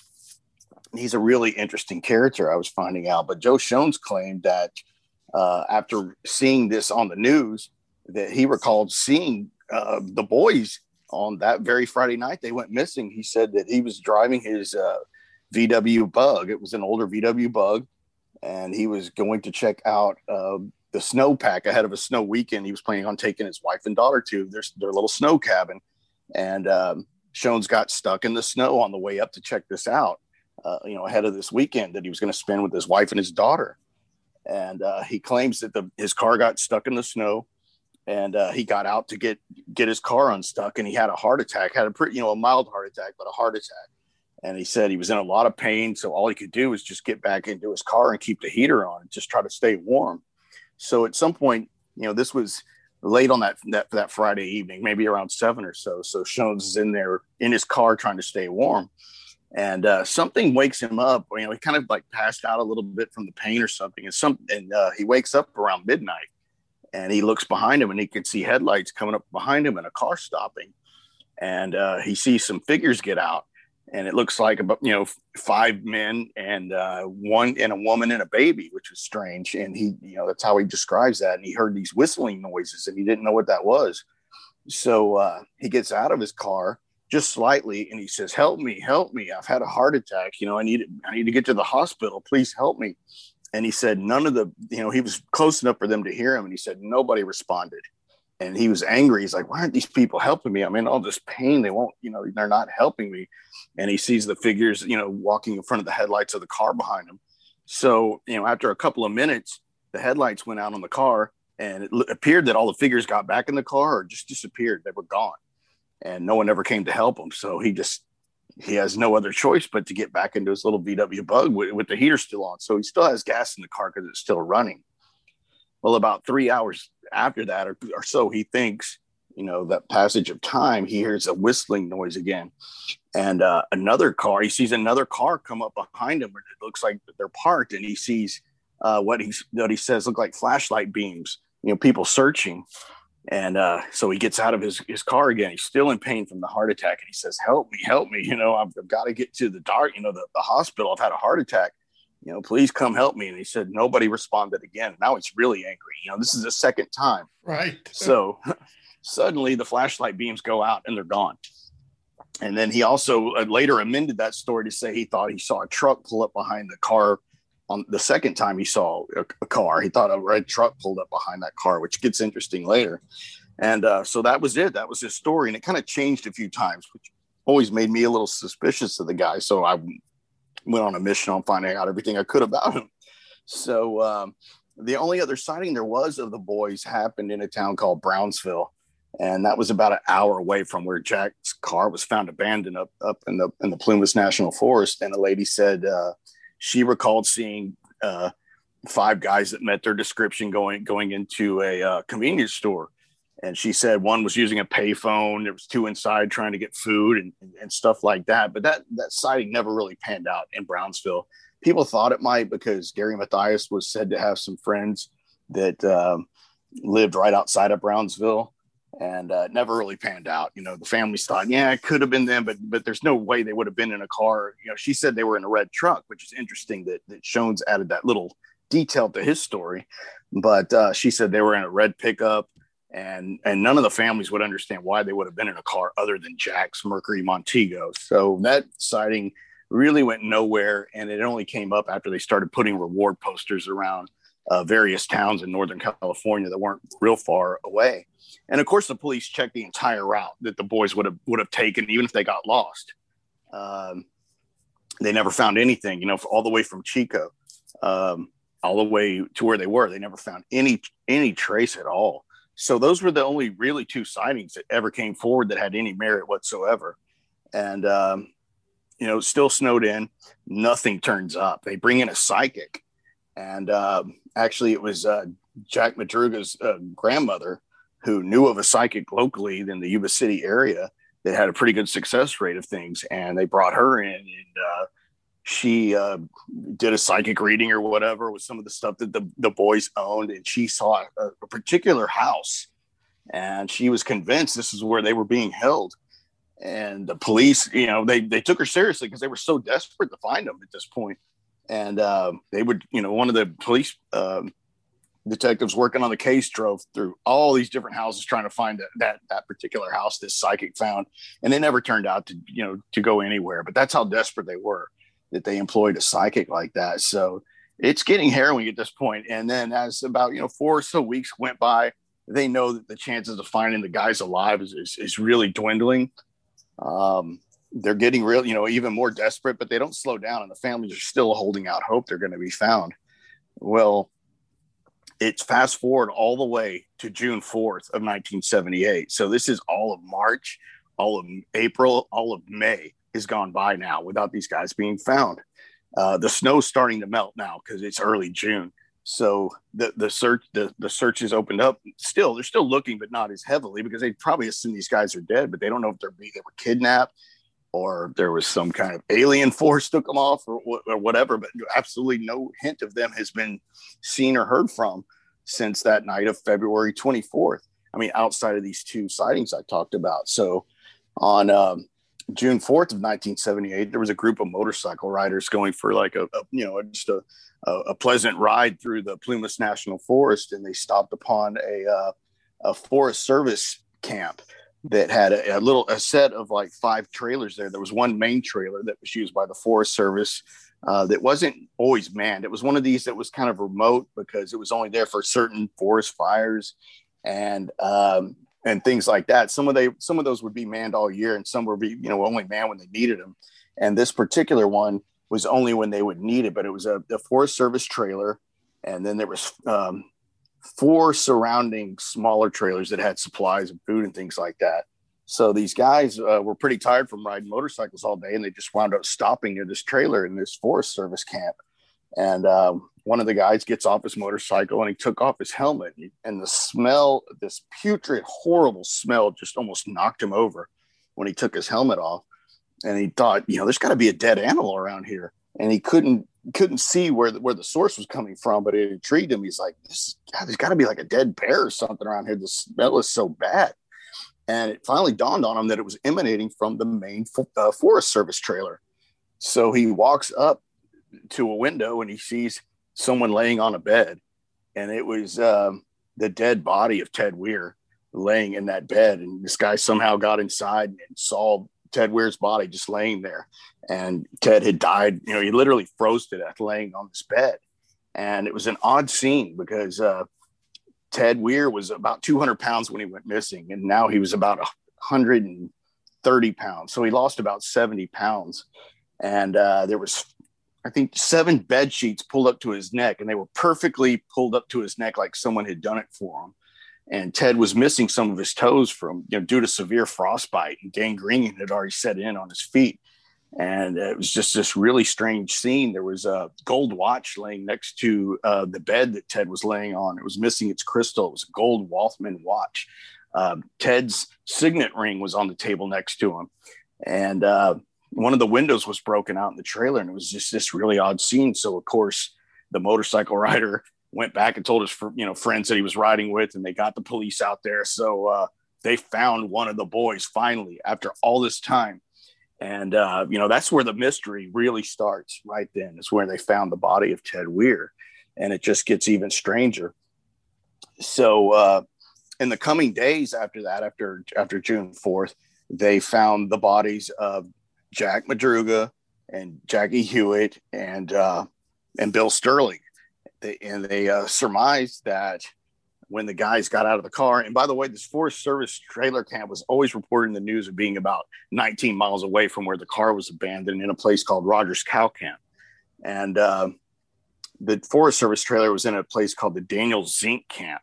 And as the crow flies, that's really closer to about 6 or 7 miles. So it's a little misleading when you read the newspaper reports, but they don't know what track the boys took when they left Jack's car that evening. They don't know exactly how they went, but they think that they may have followed the path made by a snowcat vehicle, because that Thursday before they went missing, a snowcat went up to that very U.S. Forest Service trailer to take the snow off the roof because the roof would collapse. So they went up there that Thursday, took the snow off the roof, but they had left their path where that little machine, went, the snowcat that would kind of plow a little path all the way up to that trailer. So they believed that the boys found that path, and they just kept walking down that path.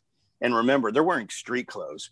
They didn't even take their jackets that night, despite their parents telling them, hey, I know you're going to the basketball game and you're planning on coming right home. But the boys said, nah, I don't think we'll need our jackets, because they were just going to leave the basketball game and come home. Why would they? But remember, they're wearing street clothes, and it's freezing now. And they're at a 5,000-foot elevation. I mean, it's cold. I mean, really cold. And it's one of the things that makes no sense, because they literally went up the mountain after they abandoned the car. They went up the mountain, and that's really unusual for anyone, even with people that have learning disabilities, because it's more natural to go back down the mountain, down the road, if you're lost or the car got stuck. And let's just say they couldn't get it unstuck. They went up the mountain, which never made any sense. But they think they may have followed that pathway left by the snowcat. Well, to the police, it appeared that I think it was Bill Sterling and Jack Madruga were probably walking together and literally died of hypothermia before they even made it to the trailer. It was just so cold. They just laid down and probably went to sleep and died. And it appears that obviously we know Ted Weir made it to the trailer because his body was still there. And it was estimated that Ted was alive in that trailer for about 8 to 10 weeks after they went missing. I mean, that is a long time. 8 to 10 weeks suffering, literally freezing to death. And the odd thing about that is in one of the little storage sheds outside, there was enough MRE type military food would have lasted all 5 of them a year. There was plenty of food there. And there was only, I think, about 13 or so of these sea rations that were open for them to eat. And they don't know who ate them. I assume Ted Weir maybe had some of them, and maybe a couple of the other boys, being Jackie Hewitt or Gary Mathias, because it looks like maybe 3 of them did make it to the trailer, but only a small portion of that food was even consumed, which is very strange. And the trailer also had propane hooked up to it that would have provided ample heat for that trailer for the whole cold season and then some. And they just never saw it. The propane was never turned on. They never started a fire, which was really strange. There was matches in there. There was plenty of paperback books for kindling to make a fire outside or whatever. And they never attempted to even make a fire, which is really strange. Because if Gary Mathias made it, and they surmised that Gary did make it to the trailer because his shoes were found in the trailer, and never even tried to start a fire, which makes absolutely no sense. So, as I said, in the following days after they find Ted, they found the frozen remains of just the bones of Jackie Hewitt and Jack Madruga. And then I think a little later, maybe the next day, they found the remains of Bill Sterling. So they found now 4 of the 5 guys. And Gary Mathias was never found. To this day, Gary has never been found. His remains have never been found. They don't know if he made it out of those woods or if he just got further along and died in a place where they could never find him. But, the other 3 guys that were outside when they died, they were, ravaged by animals. Oddly enough, when they found Jack Madruga, his right arm was removed probably by, wild animals, but he was holding his wristwatch in his left hand when he died, which was really strange. His car keys were still in his pocket when they found Jack's body. And it was a really horrific scene because some of the family members were up there taking part of the search. So they were actually there when they found the remains of their loved ones. So really bad scene.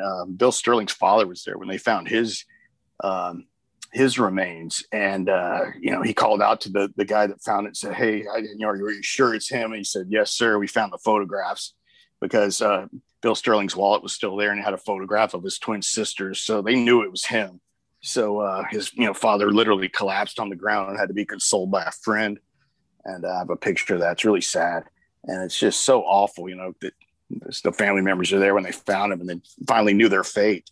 But to this day, Gary Mathias has never been found. And, what went on in that trailer, nobody knows. They found Gary Mathias's tennis shoes, or the family said that they were Gary's shoes. So Ted Weir's shoes were missing. So they think that Gary took off his shoes and put on Ted's, which were larger. Ted had bigger feet than Gary because Ted had more sturdy leather shoes. So they think maybe Gary, at some point, Gary was taking care of Ted for those weeks that he lived. And then at some point, Gary, maybe after Ted finally died 8 to 10 weeks later, after they went missing, Gary put on Ted's shoes and went, struck it out on his own and maybe got out of the woods. But to this day, they don't know why a fire was never started, because remember, Gary had schizophrenia. When he got off his medication, he was pretty bad, but he was taking it regularly before he went missing. And a lot of people like to think, well, maybe Gary killed his friends. And I totally push back on that. Gary would have had no reason to have killed his friends. He was just as excited to play in that Special Olympics game as anybody that next day. So that would make no sense. Now, if Gary went a couple of weeks without his meds, he's going to start getting a little weird, because Gary did have a violent past. He had a real bad LSD trip in high school. And according to a sister who I know, which was good getting to meet her, because no one's ever interviewed a member of the Mathias family or that was related to Gary, but I'm the first one that did. So I was very lucky to find her and that she would talk to me. And she thinks everything went bad for Gary when he joined the military.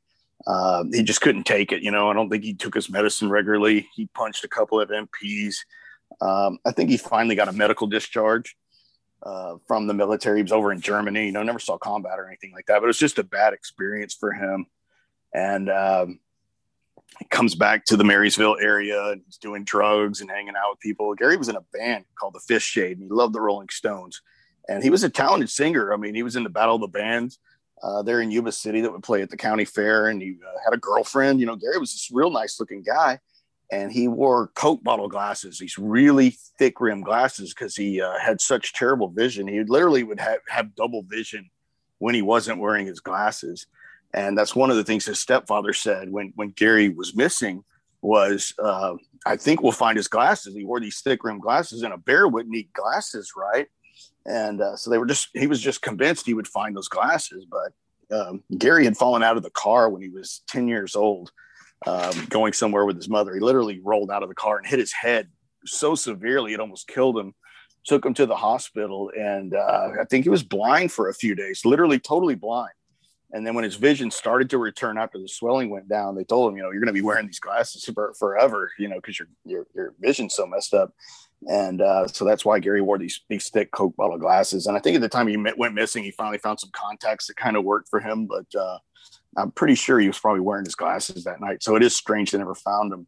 But like I said, Gary kind of had a violent past. He had an attempted rape of his cousin's wife when he wasn't on his medication. And his cousin caught him trying to straddle his wife, who was recovering from surgery, and she was heavily drugged up from recovering from a surgery. And the cousin's like, "What are you doing?" And called the police on Gary. And he said, "Oh, go ahead, call the cops or whatever." So, lots of bar fights, things like that. But Gary's an interesting guy. I mean, he was a survivor. I mean, even when he wasn't on his medication, he was just a survivor. He was in a mental home for a while. And he literally broke out through the plumbing system, something like Shawshank Redemption or something. The guy that got out through the plumbing or something, and they're, "Where's Gary?" There's a giant hole near the toilet, there he went.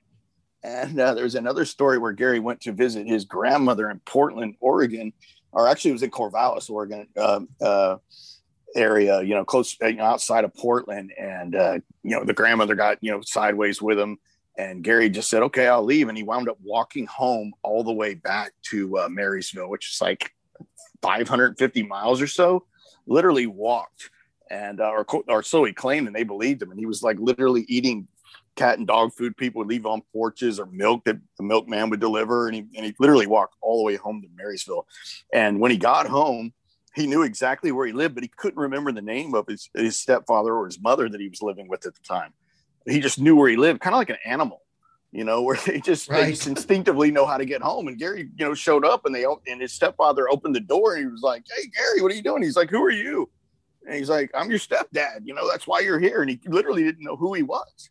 He just knew that he lived there. I mean, that's just how weird Gary was. I mean, just this gritty survivor with a severe mental illness. So a lot of people like to think, and one of the theories of this missing persons case, that, obviously Gary got skittish not being on his meds and turned on his friends, but that really makes no sense, because obviously someone was taking care of Ted Weir in that trailer. But what's odd about it is Gary, when he's on his medication, was like a normal person, with normal intellect. He would have known to start a fire. He was in the military. He would have found those C rations. And at least one of those C rations was opened with what they call a P38 can opener. And the only two people that would have known how to do that was either Jack Madruga or Gary Mathias, because they had both been in the military. So one of the two had to have been there, because, and they don't think it's Jack, because they think Jack literally succumbed to hypothermia before he made it to the trailer. So a lot of things point to Gary making it to the trailer, namely his shoes. So it's really strange, because when we get into more of these theories of the case, there's one of the strongest ones is Gary not making it to that trailer. So that's where this case gets really bizarre, right? So let me ask you this. What are your thoughts on this? You said, as the crow flies, about 6 miles from the car to the place where they ended up. And if Gary made it to the camp and saw that there were problems, wouldn't he tried to make it back to the car, knowing that was really a short walk for him, considering he just walked over 500 miles. But I mean, that seems like it would be the smart thing would be, other than eating the food and turning the propane on. But even if you didn't realize that it was propane, the smart thing would have been to walk right back to the car, at least him, and try to, go get help. That's a great point. I think you're the first person that ever pointed that out. Why wouldn't he? Why wouldn't he? Because he would have known where the car was, and he could have just gone back, the way he came, downhill, which would have been easier because now he's going downhill, and plus the weather's a lot better by then too. And other than the fact that he, if he went back to the car, he might have, who knows what kind of mental state he was in at that point. Because I think if it's a week later, he's starting to get really strange with his schizophrenia, because he took I think 4 different drugs that were pretty heavy duty antipsychotic drugs. So a week later, Gary's starting to get a little weird, mentally. Even though I don't think he would have done his friends in. So at that point, I don't even think he would have even found the car, because one, he doesn't have the keys. They were still in Jack's pocket. And he wouldn't have known where Jack's body was, because it's probably covered in snow at this point.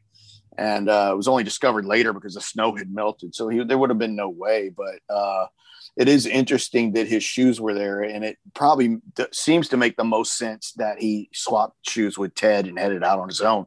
They just don't know why they found all the other guys and not Gary. So to this day, they don't know if Gary is in some homeless camp somewhere and just doesn't know who he is. And that's a possibility. And it's a crazy one to think that Gary Mathias is still out there, because he is one of the most famous missing persons of all time in America. And he could be out there still alive, which is crazy. So I'm gonna play devil's advocate here. So you said that, let's say it's a week into it, and he is off his meds now for a week. He may be going a little bit, a little more crazier than he would have been a day after being off his meds. So we know that these other bodies were found out and about, but how sure is the timeline of when they died to not know that maybe, Gary took off? Maybe one of the other guys, he took off on foot, trying to find what's going on. Maybe some of the other guys were the ones that was taking care of Weir when he died, and not Gary. And maybe Gary had taken off from the beginning, which is why they struggled, to make ends meet and to find the propane and all that. So, I mean, maybe he went for help immediately, and maybe he did go back towards the car and got lost, well, he wouldn't have done that because he obviously didn't have the keys.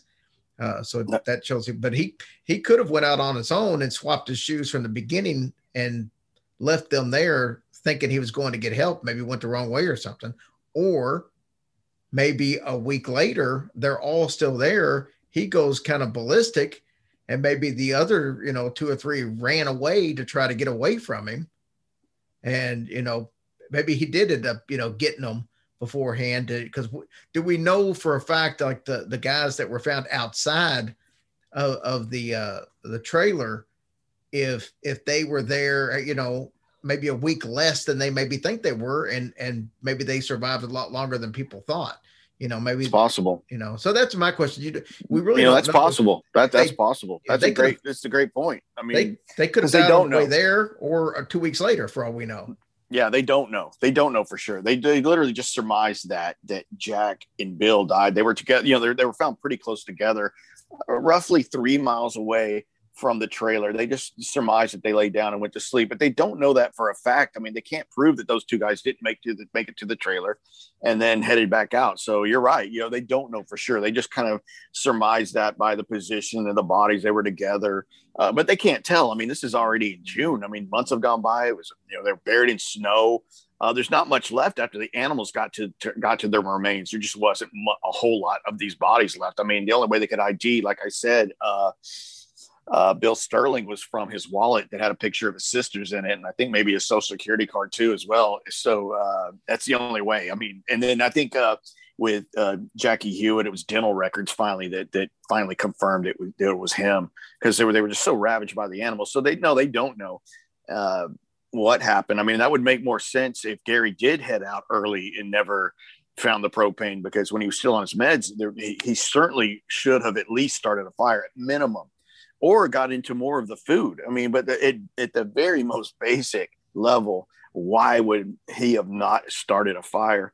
And then when you talk about Ted Weir still there, somebody was caring for Ted, because they said he would have been in so much pain from that frostbite and gangrene on his feet. He was missing, I think, 4 of his toes.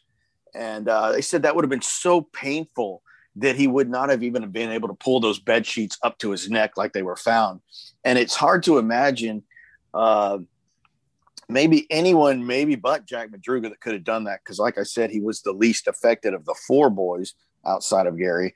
And but I wouldn't think that Bill or definitely Jackie could not have done that, because Jackie was, pretty bad off as far as his mental state was. I mean, he had like a 50 IQ, so I don't think he could have done that. Maybe Madruga could have.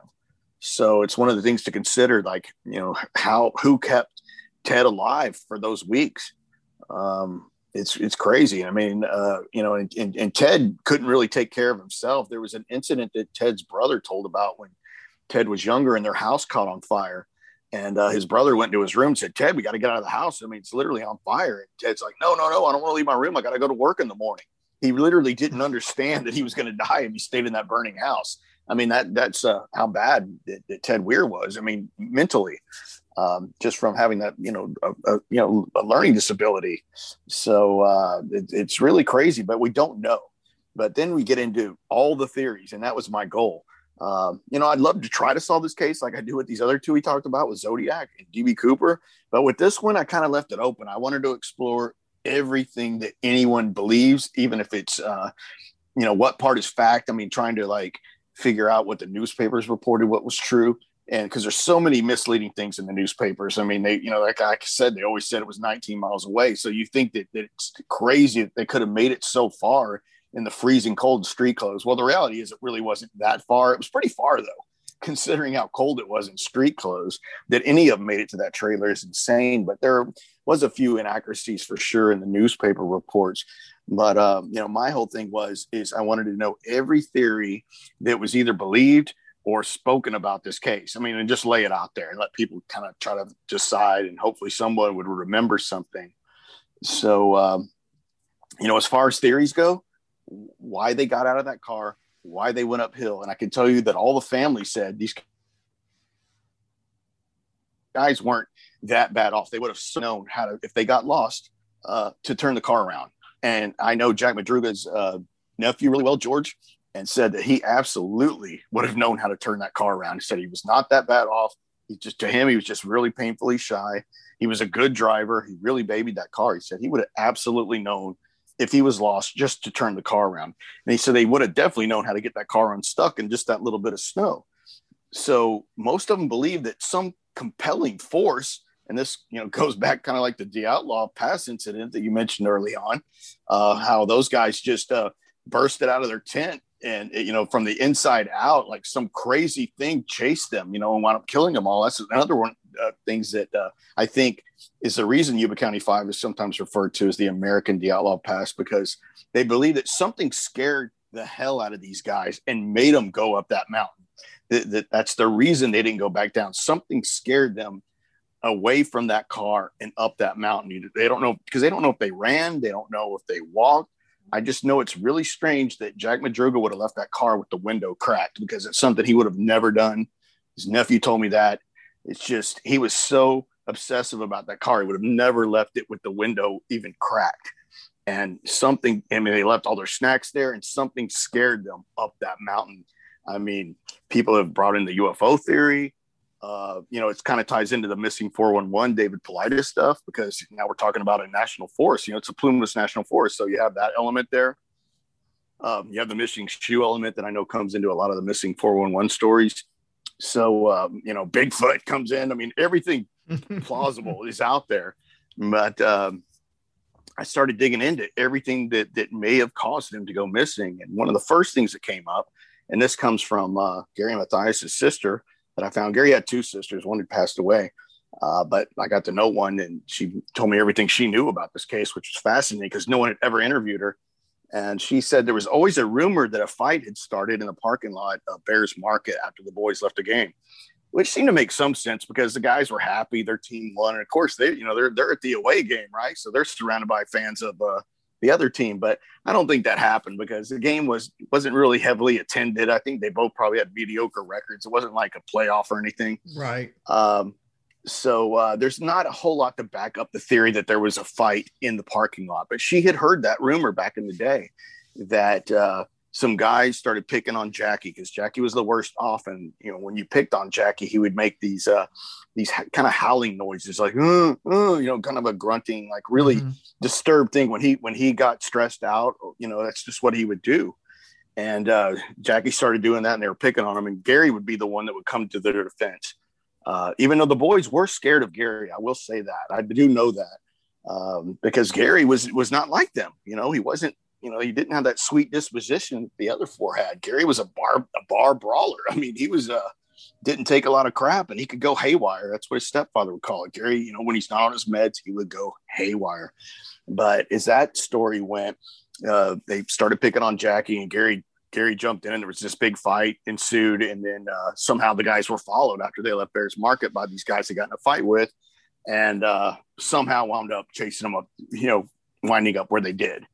And I don't think there's a lot there to that story because they interviewed the woman working at Bears Market that night, and she remembered the boys coming in. They were in high spirits. They bought their snacks. She remembered being mad at them because they came in right at closing time. So now she was going to have to stay late, you know.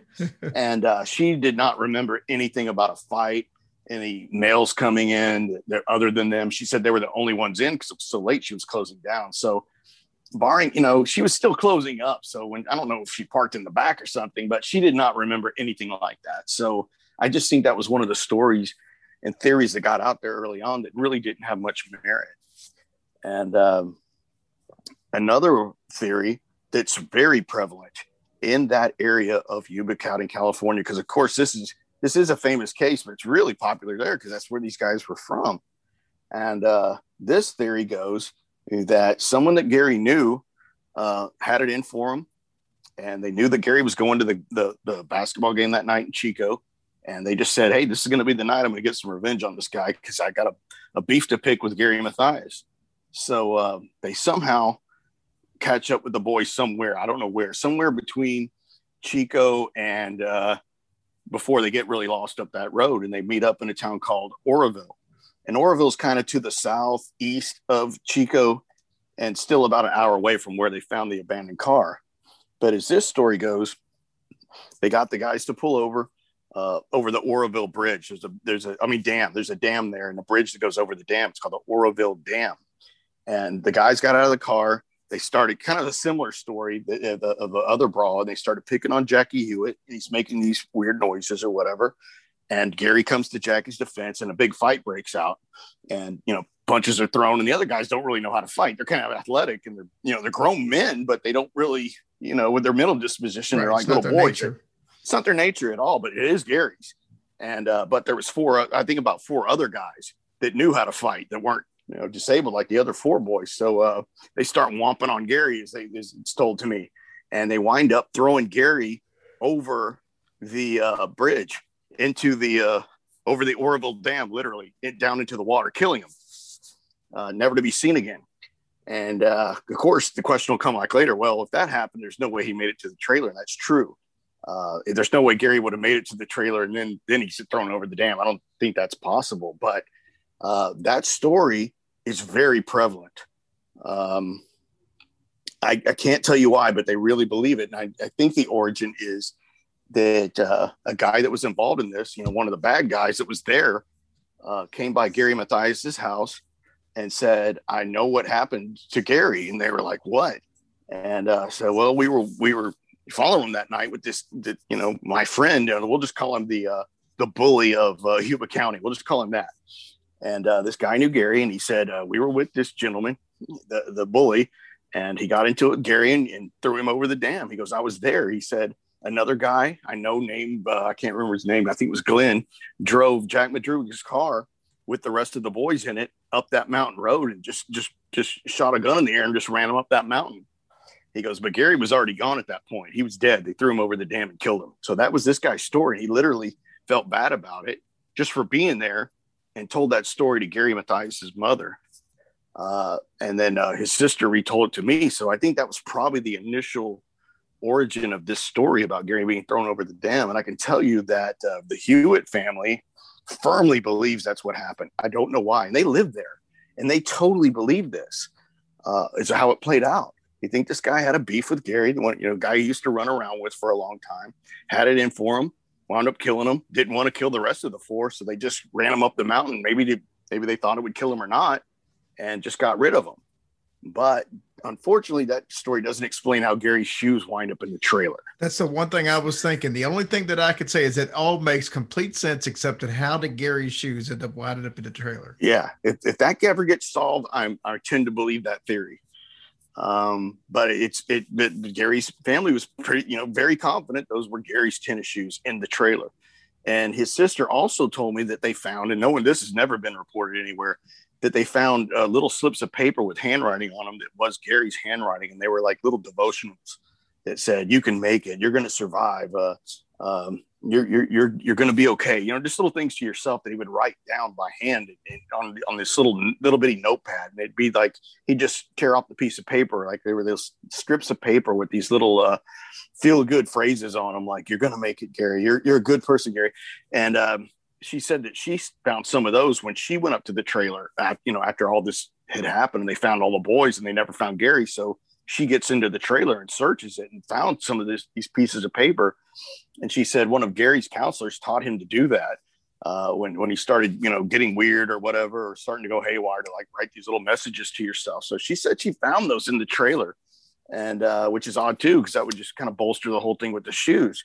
And so I asked her, "Do you believe this story about this person having it in for Gary?" And we know the name of this person. And I never, even in the book, I can't say who it is. I can just tell you he later became a preacher. And this is true.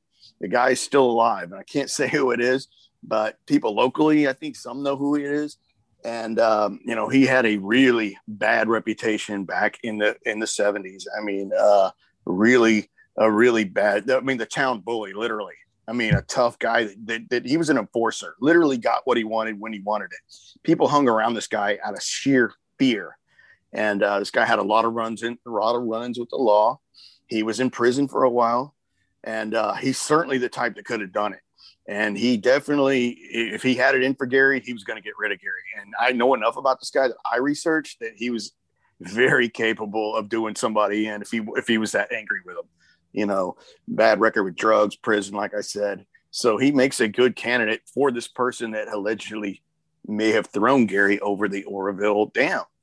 And it just makes this whole thing so much more interesting. So getting into another theory, and this comes from Jack Madruga's. Of course, I said his nickname was Doc. His family all called him Doc. I don't know where he got the nickname, but they all called him Doc. But anyway, this was his niece, and her name is Kathy. And Kathy told me this story, and I got to get to know her and talk to her on the phone quite a bit, exchanged a lot of messages. And, so she obviously knows his case well, because his nephew, George, and Kathy were older. They weren't that far apart in age with Doc. And so they knew him really well, because they were closer than age. And I think he had a couple of older siblings that had already moved out of the house or whatnot. And he was still living at home. So anyway, she said her aunt, which was one of Doc's older sisters, told her this story about a year before she passed away. And now this has already been about 8 months ago. So it was a year before that. So let's just say roughly a year and 8 months ago, she told Kathy that after the boys had gone missing, that she was on a mission to find out who did in her little brother, which was Doc Madruga, AKA Jack. And she was going to do her own investigation and not tell anybody, and be, and keep her notes meticulously, and start asking questions around the Yuba County area. Like, what do you know? What are the rumors? Who knows this and that? And she somehow got some information that she found the man that was responsible for her brother's death. And of course, the reason the Yuba County 5 went missing. So I'm like, when she's telling me this, I'm like frozen, right? I'm like, whoa, this is going to be great. I want to know. Right.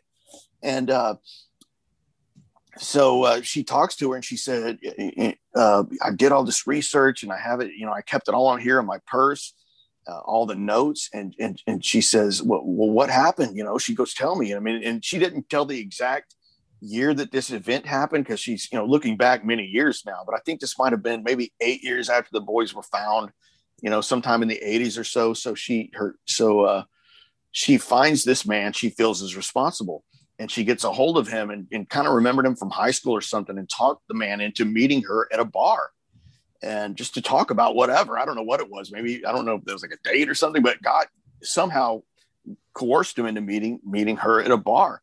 And she brought a gun with her, a Saturday night special, a small gun. And she had planned to kill this guy on the spot. She was so angry because she fully believed this guy killed her brother.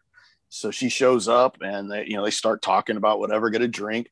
And she literally puts her hand on the gun and about to kill the guy. She goes, "You know what? I know that you're the guy that killed my brother and caused all this." And something came over her. She couldn't kill him.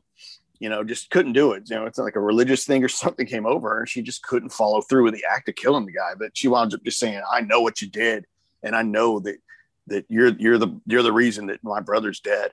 And the guy basically just shrugged it off, never really admitted to it or denied it either or. But she just winds up, leaving the bar that day without killing him, put the gun back in her purse. And I thought that was a great story. And then I said, "Did she ever tell you the name of this guy?" And the first thing she said to me, she said, "Well, the first thing I remembered about him was," she said, "he was a preacher." And I was like, whoa, because this is tying into the other guy, right? So I'm thinking, bing, bing, bing, bing. This is really adding up. I still can't explain Gary's Shoes, but here we got double hits on preacher now, right? It's got to be the same guy. I mean, how many killers turn into preachers? There can't be too many. And I'm like, it's got to be it. And so I just as a housekeeping matter, I knew the name of let's just call him Preacher One. So I said, "Well, did she ever give you the name?" She goes, "Yeah, and she said the name. And I'm like, "It's not the name I expected to hear. It wasn't my preacher." And I'm like, it's like, I felt like I was back at square one, but like, what are the odds? This guy's also later become some preacher in the area. And I'm like, this is insane. So I go back to Gary Mathias' sister, who doesn't really know Jack Madruga's niece or nephew at all. And I said, "Have you ever heard of this name?" Obviously she knows the other name who they said threw Gary over the dam. She knows that guy well, we'll put it that way. And I said, "But you've ever heard this particular name?" She said, "Yeah, I vaguely do. Yeah. I remember, I do know who that is, and he hung around that same group of guys." And she didn't think of this other one as bad, this Preacher Two, we'll call him, but running in the same group of men at the time. And I said, was he friends with Preacher One? She said, "He hung around him." I said, "He wasn't bad like him, but people hung around Preacher One out of fear." Remember, she said, people just were so afraid of him, you just did what he said. So there is still a connection between Preacher One and Preacher Two, but maybe Jack Madruga's sister got her wires crossed and with either the name, or she was protecting her niece when she told this story. I don't know, but it is true that she did run this guy down and was going to kill him. And he does have this crazy connection. And that part is in the book for sure, that I try to make sense of the insanity of these theories. But that's another theory. Well, Drew, Preacher Two.